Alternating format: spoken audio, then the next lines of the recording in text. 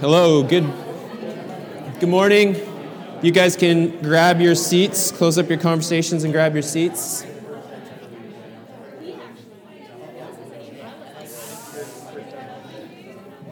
It's not working.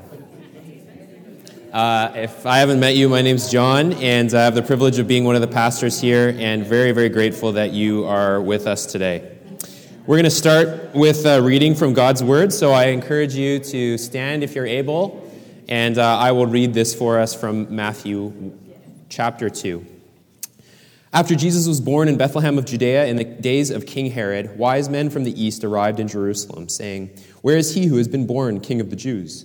For we saw his star at its rising and have come to worship him." When King Herod heard this, he was deeply disturbed, and all Jerusalem with him. So he assembled all the chief priests and scribes of the people and asked them where the Messiah would be born. "In Bethlehem of Judea," they told him, "because this is what was written by the prophet.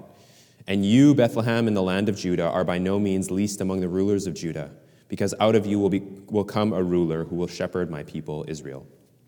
Then Herod secretly summoned the wise men and asked them the exact time the star appeared. He sent them to Bethlehem and said, "Go and search carefully for the child. When you find him, report back to me, so that I too can go and worship him." After hearing the king, they went on their way, and there it was, the star that they had seen at its rising. It led them until it came and stopped above the place where the child was. When they saw the star, they were overwhelmed with joy. Entering the house, they saw the child with Mary, his mother, and falling to their knees, they worshipped him. Then they opened their treasures and presented him with gifts, gold, frankincense, and myrrh. And being warned in a dream not to go back to Herod, they returned to their own country by another route. This is God's word. You can grab a seat. Well, this is the second week we're looking at this passage. Last week we looked at the story of the Magi, and this week we're going to look at the story through the lens of another character in this passage, Herod. So the Magi, they come to Herod, and they say this, "Where is he who has been born King of the Jews? For we saw his star at its rising and have come to worship him." So the rising star for the Magi is this invitation, as we saw last week. It's an invitation from God for these Magi to come and worship. And it's something that is in their world. So these Magi are astronomers. They're looking at the stars.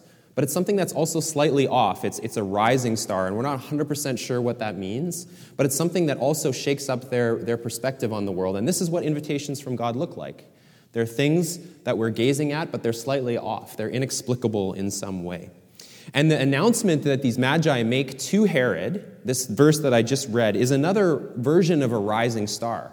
Because it's these inexplicable people that come into Herod's kingdom, and they give him this inexplicable message, this message that shakes him up, that there's this new king that's going to be born. And last week we looked at the response of the Magi to the star that they had. There was 4 things that they did. First, they paid attention to the star. The second is that they were open to the work of God, this possibly being a message from God, that God was trying to say something to them. The third is that they got on their camels. They took that first step in response to God's invitation, and then they brought their gifts to baby Jesus. And so this is the response of the Magi that is encouraged, but today we're going to look at Herod's response to the invitation of God. So what's his response? Verse 3. When Herod heard this, when he heard this message from the Magi, he was deeply disturbed, deeply disturbed. Now, this word can mean a couple different things in English, or you can translate it some different ways. It could mean very troubled. It could mean full of fear, or in deep dread, or extremely anxious or distressed. And any time that we see deep emotion conveyed in Scripture or in any story, and I'm learning also in real life, this is a moment for us to kind of like key in and wonder what's going on. As a person who's a recovering emotional robot, I'm learning how to someone's showing deep emotion. This is a moment where maybe I should pay attention and really focus on what's happening. And the same thing is true in Scripture. And now remember, Matthew, what he's doing in this gospel, in the story about Jesus, is he's trying to show us how the Hebrew Scriptures, sometimes we call this the Old Testament, they find their fulfillment in this person of Jesus. So he's trying to wrap up the whole story and lead us towards the person of Jesus. And so we have to go back. To understand Herod's reaction, we have to go back a little bit and look at what the Bible says about people and power. And I mentioned Andy Crouch a few weeks ago, and I read this book, Playing God. in preparation for this sermon, I'm going to pull a few ideas from here. And I brought it because it's one of the few physical books I have. So if you want to borrow, if some of the stuff we talk about today is of interest to you, I would strongly recommend borrowing that book and reading it. So according to the story of the Bible, we're going to go back. The person with all authority and power in the story of the Bible and the story of the world is God himself. God is the one that we see at the very first page, first chapter, just creating with the word of his mouth. That's how powerful he is. He speaks, as we looked at in our series in Genesis 1 this summer. There's no big fight, as there were in most of the ancient Near Eastern creation stories. This God just speaks. That's how powerful he is, and he creates that way. But God shares his authority with people. He creates people, and he says, you are my images. I share my authority with you. And they use this word, he wants us to rule and subdue. Now, that may cause some conflict in our hearts and in our minds. We might wonder what that really means. It doesn't mean that we're just going to come and destroy the earth and take it over, that kind of an idea, but that we join God in the way that he's created in the world. We join with him in creating places of flourishing and shalom. So God shares that power with us. He gives people a high sense of power and a high sense of responsibility. But as human beings, we're also highly vulnerable. The original stories use the word naked, that human beings are naked. And if you think about it, no other species is called naked. But we are as human beings. There's something vulnerable, inherently vulnerable about who we are. And if you look at us amongst the other species that are created in the story and then just in the world, human beings are by no means the most powerful. They're by no means the biggest. I think of this every time that we see a skunk or a raccoon in our neighborhood. It's like this tiny little animal, but we're like, ay, and that's just a little thing. Never mind something big. So we have this paradox about what it means to be human, that we're people who are given this sense of responsibility and power, but we're also highly vulnerable. And living in this tension is what the Bible tells us about what it means to be human, to be made in the image of God. So we can go to the next slide, and you can see it here. So we have high authority. Sorry, I didn't warn you that we'd be doing some math this morning, but authority going up on this axis, and then vulnerability going up on this axis. And that's what it means to be in that top right-hand quadrant is part of the picture of what it means to be made in the image of God, that we're people who are vulnerable, but we're also people who are given authority in the world. But the problem is that it's really hard to live in this tension because we want to relieve the vulnerability that we feel. That's not usually a positive feeling for us, that we feel vulnerable. And so we want to move in that direction. And we also are people who want more authority than we actually have. We want to get the authority that we crave. And this is what happens just a few stories later in the Bible in chapter 3. The people meet this snake, which is a really odd character, but it's this dark person or character in the story that comes and promises them those exact two things. It says, if you eat the fruit from this tree, you will not die. You can minimize your vulnerability, and you will be like God. You can maximize your authority. And so go to the next one here, Caleb. The snake promises them this, that you will be invulnerable, and your authority will go from being authority underneath God to having ultimate authority. You will be like God. And so it promises to move them into that upper left-hand quadrant. But this creates three problems, at least in the Bible, or I'm just going to summarize it in three problems. The first, obviously, is that the people are removed from God's presence. On the right-hand quadrant, we're made in the image of God, and you could put God above that we reflect God. God is the ultimate authority, but we have authority as his people. On the left, when we try to take ultimate authority with God, from God, we come in competition. And in the story of the Bible, the people are then removed from the garden. They're removed from the presence of God because they're trying to place themselves as gods themselves in competition with him. And so that's the first problem, and the people then are kicked out of God's presence. And this puts them into a place in the story of ultimate vulnerability. They're sent out into the desert. But there's also two other problems that I really want to focus on today. That's probably the biggest one, that we're removed from God's presence, but there's two other ones that we want to focus on, and this is where we come back to the story of Herod. The first is that it creates a personal problem for us. Because in this gospel so far, in the Gospel of Matthew, and even far into the gospel, Herod is the most powerful person that we're going to meet in this story. He's very high authority, but we'll see that he's still vulnerable. Even in his quest to become invulnerable, he still is a vulnerable person. And here's a few things that we wouldn't know as 21st century readers of this text, but that people originally reading the text would know about Herod. The first thing is that Herod was not he's the ruler of Israel, he's the king of the Jews, but he's actually an illegitimate king. So we spent a couple weeks looking at the genealogy of Matthew, and one of the points from that is that if you're going to be a king, if you're going to be anyone important at that time, your genealogy is kind of like your resume. So we want Jesus to have this really great genealogy, which is why Matthew gives it to us. He's showing that he's the true king of Israel.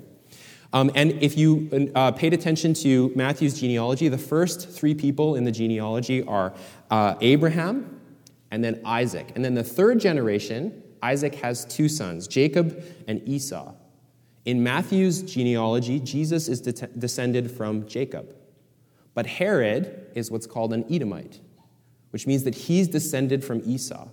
So his lineage is not the correct lineage for him to become a king. So he's a vulnerable person just because of his genealogy and his resume. Even though he's the king right now, he knows that if someone comes with a better resume, they can take over from him. And here's how one historian says Herod got his power. It says, Herod acquired the throne via power politics, not via the right lineage, not via a parental lineage where his father passed down the power to him.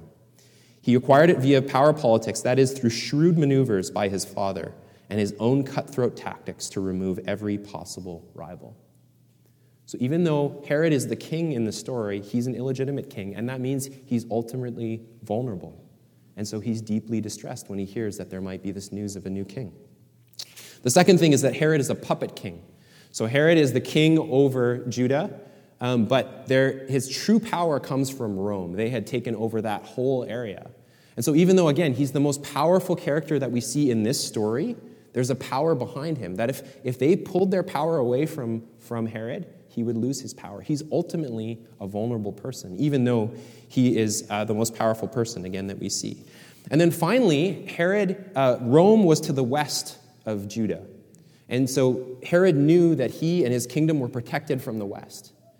But he knew that he was vulnerable from the east. And of course, where did these magi come from? The magi come from the east. And they say that there's this new king that's going to be born, that's going to be the king of the Jews. And so what's going on in Herod's mind? As a person that, although he has power, he knows he's vulnerable. He might be thinking, man, these guys might have some knowledge about some king that's born here, that's a king from the east, that's going to come and take over my throne. And so he's vulnerable in all of these ways, and that's why Herod is deeply disturbed. His chase to become like God and become invulnerable has created this personal problem for him. And I think this example shows us two things that are really important for ourselves here. First is that you can never fully get rid of your vulnerability. In this quest to become invulnerable, you can never fully get rid of it because, like we see, Herod is the most powerful person in this narrative so far. But he shows he's still vulnerable in some ways, and that's what makes him deeply distressed. And the Bible would say that if we put our hope in anything other than God, once that thing is threatened, whatever it is that's pushing us over into that corner, that's promising us to become invulnerable and give us ultimate authority, whenever that thing is threatened, when we realize that we're vulnerable, we'll become deeply disturbed. This will be our response as well. But the second thing that we notice is that there's a lie at the heart of the promise. See, for Herod, the throne that he has is kind of like the snake in Genesis 3. It promises him the power that he craves. It promises him a lot and only asks him for a little bit. And this is the nature of God's substitutes. They always do this for us. They say, just give me a little bit and I'll promise you a lot. That's what the snake promises the people in Genesis 3. Just take a small bite of this apple and you'll become like God and you'll be invulnerable. That's what the promise likely was to Herod. Just double-cross these folks. Just backstab this person, and you'll hold on to the throne. You'll hold on to this power. But eventually, what God's substitutes do to us, instead of they start, like I said, they ask just a little bit and they promise a lot. At the end, they demand everything, and they only offer a little bit. And this is what happened in Herod's life. Listen to what one commentator said. As Herod became older, he grew increasingly paranoid. And he had a number of his own family members imprisoned and executed. For example, his wife Mermene the first, and later her two sons, Alexander and Aristobulus. After several incidents of this sort, Caesar Augustus supposedly made the famous pun that he would rather be Herod's pig than his son. See, God's substitutes always ask for more and more and more in the chase to become invulnerable and have ultimate power. And in Herod's life, this lust for power ends up with a trail of bodies behind him. More and more it asks from him, and he becomes more and more anxious, more and more paranoid, more and more disturbed over time. It reminded me a lot of the book that I read once about The Wolf of Wall Street. His name is Jordan Belfort. I don't know if any of you have read that book. I don't necessarily recommend the movie, but it's about this guy who just lived this crazy life of power and had everything, drugs, women, money, and just kind of more and more and more. The story increases more and more and more. And at one point in the story, he says this: "I've spent my entire life trying to fill a hole that I can't seem to fill, Patricia.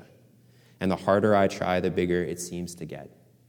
It's the same narrative that God substitutes start by asking for just a little and promising a lot, but eventually they ask for everything. There's this hole or something that he can't fill. So what about for you and I? You know, I think it's easy to look at ourselves or look at Herod and be like, well, I'm nothing like this guy. Or even Jordan Belfort, you know, the Wolf of Wall Street. None of us are living that kind of life right now. You might think, like, I don't even have an ex-wife, never mind killed 3 wives and all of their children. I'm not that power hungry. But let me ask the question in a slightly different way for us. What are the things in your life that you do to move away from feeling vulnerable? Or maybe ask slightly different, where are the places in your life where you feel most vulnerable, that you don't like going to?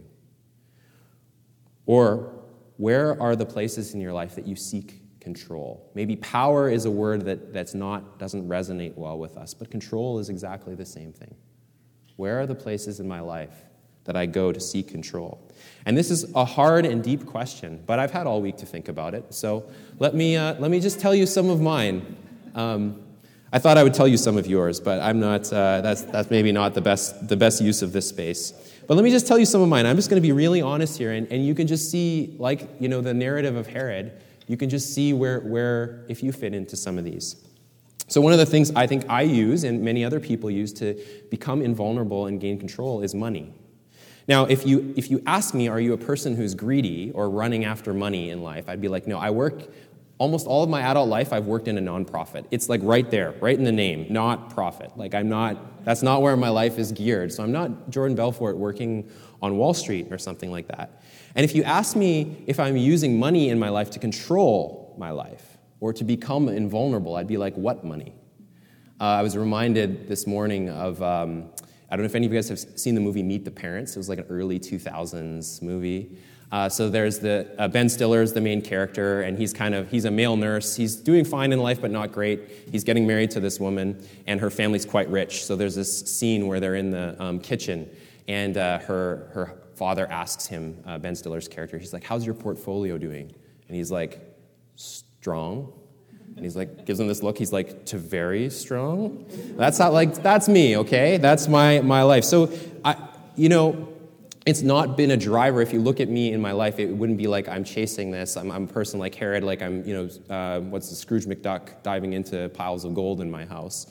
But one of the things I realized is that when we moved here, I always assumed that we would have a house. So I grew up in a really small town, and everybody there has a home. Even if you did screw up your life, quite royally, you probably still had a home. And kind of this narrative in my life that good people get homes. That's just the narrative that been spinning my entire life. And slowly, I wrote here slowly over time, it dawned on me that we wouldn't have a home here. That's a lie. It was like 2 months in, I think, where we were just like, oh no. And I don't know if you saw this week, actually, they released this study that said, unless you have to make $250,000 a year, after 35 years, you can buy a house in Vancouver. So we're slightly out of that bracket. But here's the point. How did that make me feel when I came to that realization? And honestly, like, how does it make me feel now? Well, I've said this several times. Like I said earlier, I'm a kind of an emotional robot, so there's only like 2 or 3 emotions that I feel. So the first one is anger. And maybe you can resonate with that. You feel that towards people, and I've gone through that process myself of feeling angry towards all the normal suspects that you think of when you hear of the housing crisis in Vancouver. But I realize underneath that is actually that I feel vulnerable. I feel like I've slightly failed. Even honestly, just to stand up here in front of you and say that, it makes me feel slightly like a failure. It makes me feel vulnerable in my heart. And underneath that layer of anger is a vulnerability that I want to avoid. And if I had that thing, if I had a massive bank account, or if I had a home, it would be that thing that I could go to and say, my life is under control. My life is going according to plan.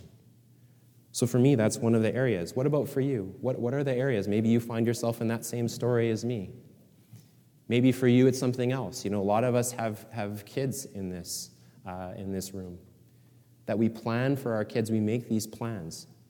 And they're good. I mean, it's not like you shouldn't plan for your kid's life, and I'd be like, I don't know, whatever happens, happens. I don't know that that's necessarily good, but those plans can so quickly become places where we move away from vulnerability.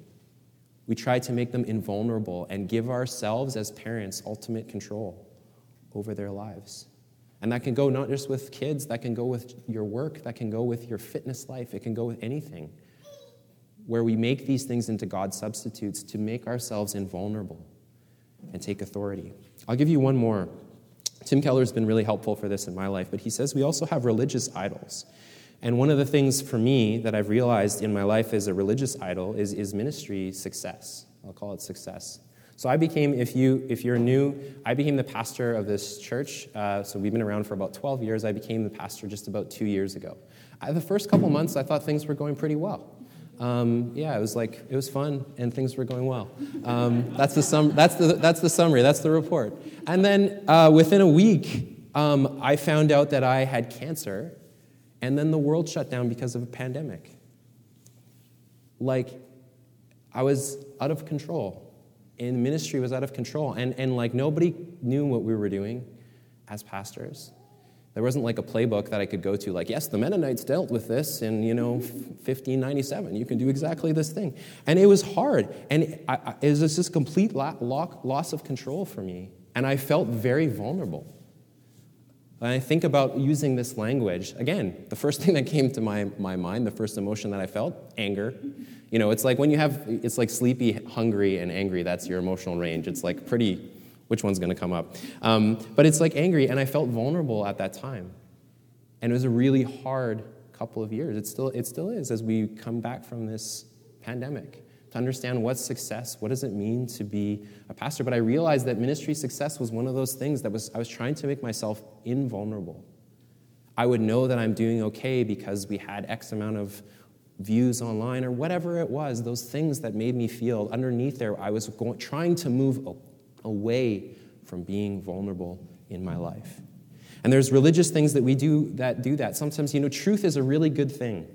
Doctrine is a great thing to learn about who God is and to study Scripture. I mean, that's what we're doing right now. But it can be one of those things that moves us away from being vulnerable. That I'm learning about God, not to learn about Him, but actually to buffer myself to Him. To say, this is how you're going to act. I can keep you under control. And we remove God from being who He is in the Bible, this refining fire. That's a vulnerable position for us if that's who God is, that He's this refining fire, that we come to Him and we are changed.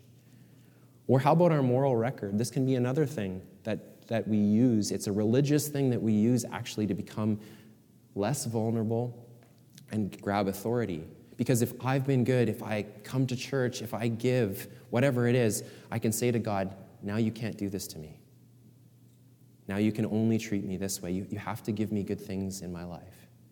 And we use it, again, it's a great thing for us to become more like Jesus, to look more like Him, but our moral record can also become a God substitute where we use it to grab authority away from God and become invulnerable with God and with each other. Here's what Michael Wilcock, one commentator, says. The God substitutes, the things that offer us maximal control over our lives and our world, but minimize our vulnerability, they have not changed, for the human nature has not changed. See, Genesis 1 or Genesis 3 and Herod may sound very far from us. Even Jordan Belfort, Wolf of Wall Street, may sound very far away from our current everyday reality. But they haven't changed because we haven't changed. He says, these are the gods that humanity regularly recreates for themselves. What do we want? If we're modest, security, comfort, and reasonable enjoyment. I think that's that should be the Vancouver motto. Vancouver, supernatural, and then just whatever, security, comfort, and reasonable enjoyment. That's what we're chasing here. If ambitious, power, wealth, and unbridled self-indulgence. This is Wolf of Wall Street. This is, New York, Toronto. Maybe more, that's more thumbs up there. But in every age, there are forces at work which promise to meet our desires, whatever they are, all having one feature in common. They promise that they can make our lives better than we can make them ourselves, yet at the same time, they appear amenable to our manipulating them so we can get what we want without losing our independence, that we get more control, more power, and become less vulnerable.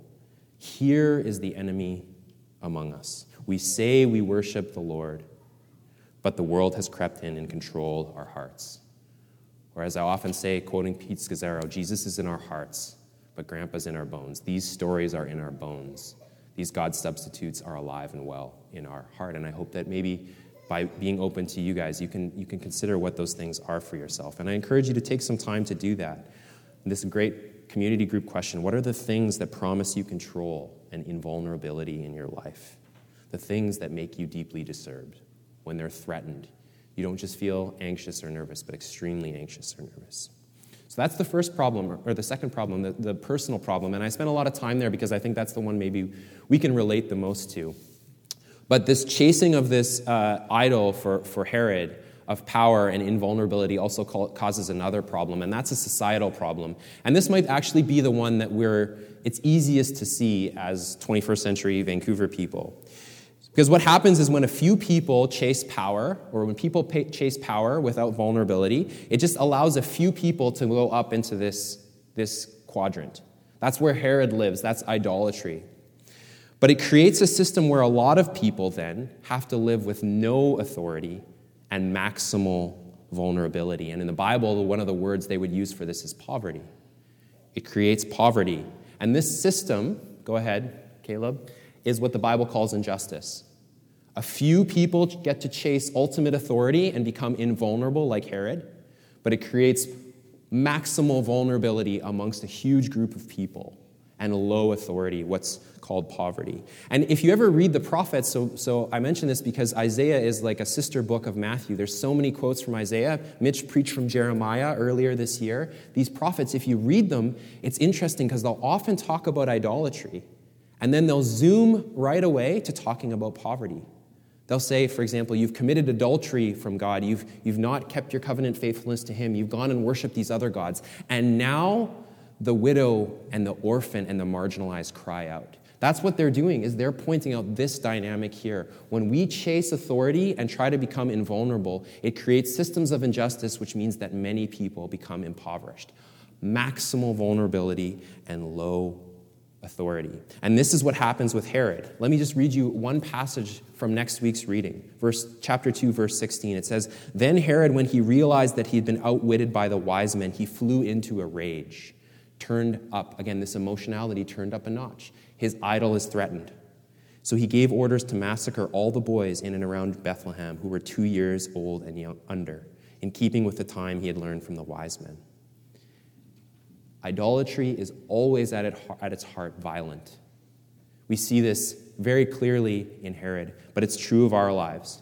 We can't ultimately get rid of vulnerability. That's what we see in Herod. Even though he's the most powerful person, he's still deeply disturbed and very vulnerable. We can't get rid of vulnerability. The best that we can do is pass it on to other people.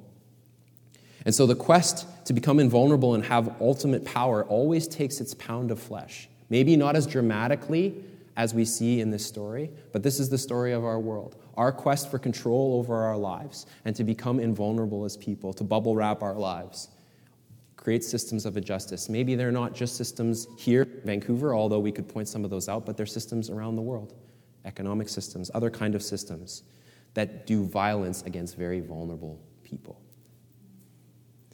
And you might think at this point, yeah, I agree. And this is why power and authority are we don't like them here. There's that adage that power corrupts and absolute power corrupts absolutely. But I want to look at one last character in this story, the third royal characters. We looked at the Magi, who are probably royal astronomers. We looked at Herod, who is the king of Judah. But now let's look at the third royal character, King Jesus. Now, one thing is clear in this passage about Jesus. He is the king. So verse 1, it says he's the king of the Jews. Verse 4, it says that he's the Messiah. That's the word for the anointed one, this ultimate king who's going to come from the line of David and free his people and restore Israel to its greatness. And he's called the ruler in verse 6. And the Bible even goes way further than this. One of my favorite passages is Philippians 2, and it says, at the name of Jesus, every knee will bow. Every tongue will confess that he is Lord over everyone, everywhere, in heaven and on earth and under the earth. In their mind, that's like in the whole cosmos. This is what it talks about when it talks about Jesus, maximal authority. And so we hear that about Jesus, and we hear it in the reflection of someone like Herod, and we think, like, no way.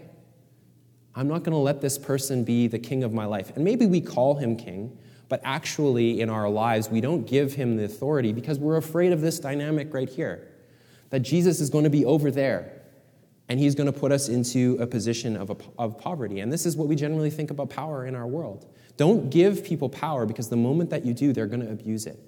They're going to put you into a system of injustice. So we need to hear what this passage says also about Jesus. He's maximal authority, but listen to this.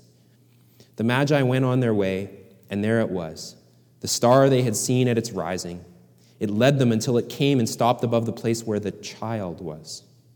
And when they saw the star, they were overwhelmed with joy. Entering the house, they saw the child with Mary, his mother. See, Jesus' infinite authority. There's no way of getting around that in the story of Matthew, but he also comes with complete vulnerability. He's the great cosmic king, but he comes as a vulnerable baby, as a child, the perfect image of God. And this is the move for us. When you have great authority, and Jesus does in the story of the Bible, he is the king of everything.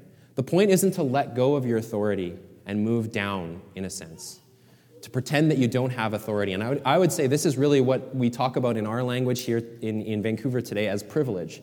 If you're not aware of the authority you have, then you're not aware of the privilege you have. But what Jesus does is he doesn't let go of his authority, but rather he maximizes his vulnerability. He embraces his vulnerability. And that's the other part of Philippians 2, the first part, that Jesus, being in very nature God, did not consider equality with God something to be grasped, but became vulnerable. He became a human. He became vulnerable. He became a slave. He became vulnerable all the way to the point of death. And unless we see this, that both of these dynamics are at work in Jesus, that he is both the cosmic king, but he's also someone who comes as a vulnerable child, we'll never give him leadership in our life. The Christianese word that we use here is lordship, that we'll never allow him to be our God. He'll be our bro, he'll be our buddy, he'll be someone that we can talk about and come to church, but we'll never actually give him that place of authority in our lives. And we'll keep on holding on to our God's substitutes and chasing control and trying to minimize vulnerability. Unless you and I see that he became poor for you and I, that he took on complete vulnerability, we'll never give him the position that he deserves as the vulnerable king, the true image of God. So if this is true, and this is who Jesus is, I just want to close with two things that I think this means for us. There's lots of implications, but here's just two. The first is that we are now invited to reorient our vision of what it means to be human, to look more like Jesus. I think that our culture encourages us with a false picture of what the goal of life is. Like, I love being Canadian, but I think that this is the picture of what it means to be human, that we should have control and safety, that basically we should be middle-class Canadians. This is what's mobilized my vision of needing to own a home, for example, is I'm owed to be a middle-class Canadian. And so it's a vision, if we think about that graph, that asks us to become invulnerable, encourages us to minimize our vulnerability and increase our control. Not all the way to Herod levels. Let's just be calm about it. There's this, we have the privilege of spending some time in Denmark. And in Denmark, Danish, they have this thing called janteloven, which is Jantelaw, it's called. And basically the whole thing is like, don't try too hard. You're not better than anyone else. And it reminded me a lot of Vancouver. It's just like, just keep it easy. Like, middle class is enough. Don't go crazy. And I think that's kind of the encouragement that we have. But this vision of what it means to be human, that's the goal of what it means to be human, makes us really susceptible to God's substitutes that help us achieve this goal: money, planning, religion, job security. And we need to see another thing about God's substitutes that I didn't get into here today, but these are good things. Those aren't evil things, but God's substitutes at their heart are good things that we make ultimate things. They make us promises to allow us, like the same promise that was made at the 3rd chapter of the Bible, to become like God and to become invulnerable. But in Jesus, we see a completely different picture of what it means to be human. This picture of vulnerability, that he suffers and he dies. He becomes human, he suffers and he dies. This path and this pattern of going down. It's a very different picture. And then his power comes from this life submitted to God and a power of resurrection in his life. That's the picture of what it means to be human in the Christian shape. Is that when those moments when we run into the down points of our lives, where we run into those moments where we ultimately feel vulnerable, that we come to the cross with Jesus and we look at the moment where he was the most vulnerable and we die with him. That's the invitation, not to run away from those moments, but to look at Jesus in those moments and to say, I am going to become a more vulnerable person. I'm chasing what it means to be human in a way that looks like Jesus. But we don't stay there in lament. We come, we lament, we become vulnerable, but we also take on the resurrection power. That hope of that story, that U-shaped story. We're going down, we're becoming vulnerable, but we're also being raised with the power of God, the hope of the resurrection, the hope that Jesus is alive and his Spirit is at work in us today. This is the vision of what it means to be human. And it's very different, actually, than the vision of Canadian life. We have to allow this to shape our lives. Again, I ask this question: where do you feel the most vulnerable in your life? Where do you feel most out of control? I think this is probably the area where God wants to push in, where your God substitutes have taken over, and God in his grace and his mercy is, through the Holy Spirit, inviting you into deeper communion with him, to take the path of Jesus, the path of vulnerability, to meet him at the cross, to become more like him, and not to give you more power. We're not saying that we go to those moments of vulnerability ultimately to become more powerful. I think sometimes even when we pray for each other, when we're vulnerable with each other and say, hey, can you pray for me about this? Ultimately, what we're praying is to get more control and to remove vulnerability. What if the shape of our prayers and the vision of what our lives were different? Not that we don't want those things to be taken out of our lives, but that we actually pray that we meet Jesus at the cross. That we would become people who aren't afraid of vulnerability, but that we actually look to Jesus. And we're vulnerable with one another, and we pray for that resurrection hope, that power, the power underneath God, where he is our Lord and our Savior, and we're coming up as new people. What if that was the shape of our lives and our prayers? So we need to reorient our vision of what it means to be human. And the second thing is that we're invited in this passage to worship Jesus. This is the appropriate response to a king, the king that looks like Jesus, the one who comes with ultimate authority but does come as a vulnerable baby. Verse 11 says this: entering the house, the Magi, they saw the child with Mary, his mother. This is a beautiful picture in that time when they were writing. This is a way of talking about a king, that the child with his mother. It's kind of this ancient way of envisioning who a king is, but it's this beautiful picture of Jesus. He's a king, but he's a child. They enter the house, they see the child with Mary, his mother, King Jesus, and they fall to their knees and they worshiped him. This is a really important word for Matthew, worship. He uses it 10 times in the Gospel of Matthew, which is way more than anyone else, and 3 times in this passage, which is why I highlighted here. And there's 2 ultimate movements as well to worship that are very similar. The first is to lower ourselves. We fall on our knees. That's what we see in this passage. It's to admit vulnerability in our lives, to open ourselves up and say, I need you, God. I need you. And not only God, but I need you as his family. We need each other in those moments of vulnerability to come around each other and admit that we are vulnerable people and move in that direction to become more like images of God. And I also note that there's a physical component to this as well. The word that's used here for worship is where we get our word prostrate in English, which is different, not prostate. That's a different word. That's a different sermon. Prostrate in English. But there's this whole physical opening up of ourselves to God. In the morning, I've started to try to do this. When I wake up, I'm probably like a lot of you. First thing I want to do is go back to sleep. When that's unavailable, I open up TSN. And then, try to go downstairs and get some coffee. Try to let Sarah go first so she can make the coffee and then have coffee. But I've started, as part of my rule of life, to try not getting on my phone first thing in the morning. And if you're like me, all of these things are rushing into your head. What I have to do, what does my calendar look like? What does this week look like? What's happening through the day? What are the deadlines I need to meet? All these different things. And I've just started opening my hands in my bed as the first thing that I do. When all these things come rushing to my mind, it probably looks a lot like I'm still sleeping. But I'm praying. But it's just like that opening of my hands has been such a good rhythm for me. Just to physically open and let go. This is not who I am. I've got things to do, but it's not who I am. And as someone who struggles from getting their identity from what they do, this is a good rhythm. But physically, there's something there that we open ourselves up to God and to one another. And communion is one of these beautiful things. We physically do it together, and we're going to do that in a few minutes. Where we do it with our bodies, we come to the table together, we come and receive communion and say that I need to receive grace. I need to receive sustenance from God to live this life. I need to receive it from each other too. We need to do it together, and Mitch will lead us through that in a few minutes. So that's the first movement, is we lower ourselves, and the second is that we raise Jesus up. And again, as we do this in response, we're going to sing some songs of prayer and worship. If you're someone who wants to come and pray with me or with someone else, I encourage you just to turn to somebody, ask them to pray with you, that your life would take this shape.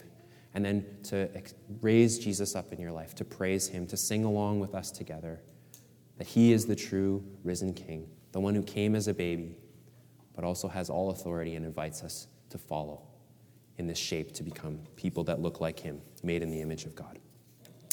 I'll invite the music team to come up as I close us in prayer. God, we thank you for this vision of what it means, even amidst this terrible story. And we'll look at it again next week of how sad and terrible it is of what idolatry does to a person like Herod.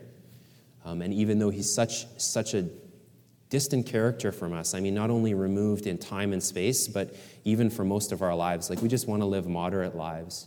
I pray at the same time that the warning from his life of what God's substitutes do to us, that they promise much, but they offer a little in the end, that they're violent at their core and that they create systems of injustice, that we would be aware of these things. So by your grace and by your Spirit, even in this time, I pray that you would root out the idols in our lives, the God substitutes, the things that we chase to try to feel invulnerable, the things that we chase to try to give us ultimate control.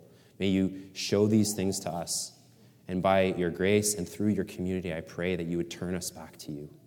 Help us now as we worship you to lift you up, to let go of these things, to lower ourselves and to raise you up, that you may truly be in our hearts and in this community and in our lives and in our neighborhoods, the God who is reigning and ruling. So bring us into this time of worship, we pray. In Christ's name, amen.